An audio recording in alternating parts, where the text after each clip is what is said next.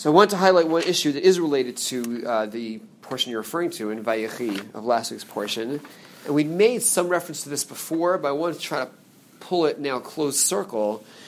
And we made reference to the fact that Jacob blesses and prophesizes about the future of each of the tribes, and about Judah he declared, Lo yasur shevet mi Yehuda, the scepter shall never leave the hands of Judah.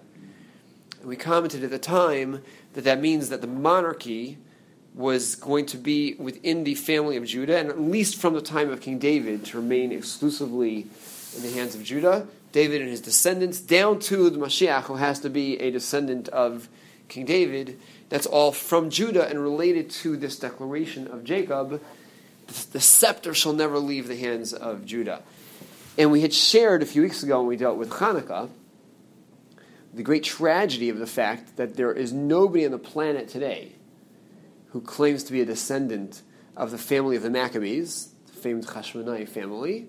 And the Talmud says if somebody does make such a claim, you know that it's a major challenge to their yichus, to their lineage, because it's impossible. They can't really be a Jewish descendant of the family of the Hashmonaim. They were all annihilated, with the vast majority of their being annihilated happening at the period in the hands of Herod, Hordus, who killed off any threat to his usurping of the throne. And he was not naturally born within the ranks of Israel. An Edomite and his father, Antipater, who had manipulated into power with the union he had made with Rome, and Hordus, Herod is put into position. Hordus kills off any potential competition, including his two sons, because since they're, quote-unquote, heirs to my throne, they may have their eyes on the throne. He kills them. He kills hosts of people, including anybody who had Hashmonai lineage, which of course included his wife. And the last woman alive who was from that family, when she realized that he would want to marry her, killed herself. And that was it. They were gone.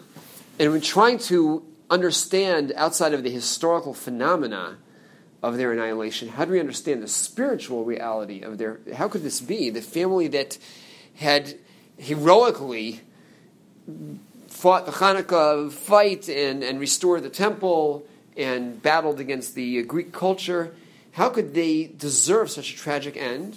So I believe back then in the class we gave prior to the end of Hanukkah, we shared the approach of Nachmanides, Ramban, who ties it to the comment we just made about the portion, about the scepter having to remain in the hands of Judah. The Maccabee family, after successfully waging their war, took the throne and should have then turned it over to the family of Judah, but did not. And we can imagine what was going through their minds, that initially they had to take that throne, they had to take back the control of the land, and how important it is that people of our spiritual orientation and of our leadership skill and of our passion for Jewish control and sovereignty are going to have that throne.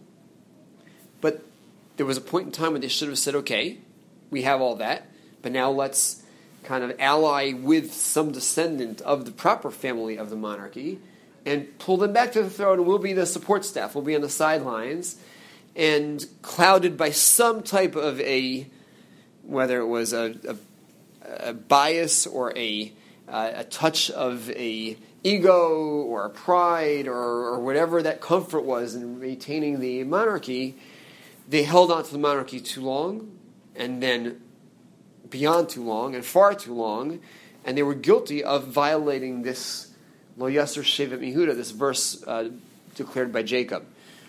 And just worth noting, I believe, we talk a lot about a person trying to accomplish, and the sky's the limit, and break the glass ceilings, and just keep going and achieving greatness. But sometimes the test is it my greatness?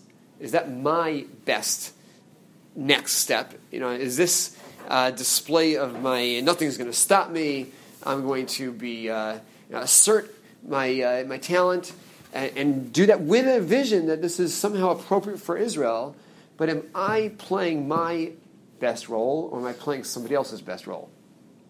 If it's somebody else's best role, and not my best role, then it's not best. Right? So being great and accomplishing somebody else's accomplishment isn't my greatest accomplishment. So it's a fascinating test to have, and they're dealing with it now on a national and really on a cosmic level. But we all have it. We all have situations where, right, I'm going to put in that energy, I'm going to push forth, I'm going to persevere. All sound beautiful. But if I'm doing that to accomplish what really is not my scope, it's not where I should be focused, it can really be unbalanced and actually be a great mistake. So it's a lesson in balancing like that fervor and that passion and that desire to accomplish and to achieve. But it has to be right. If we're going to achieve excellence, it's got to be our excellence.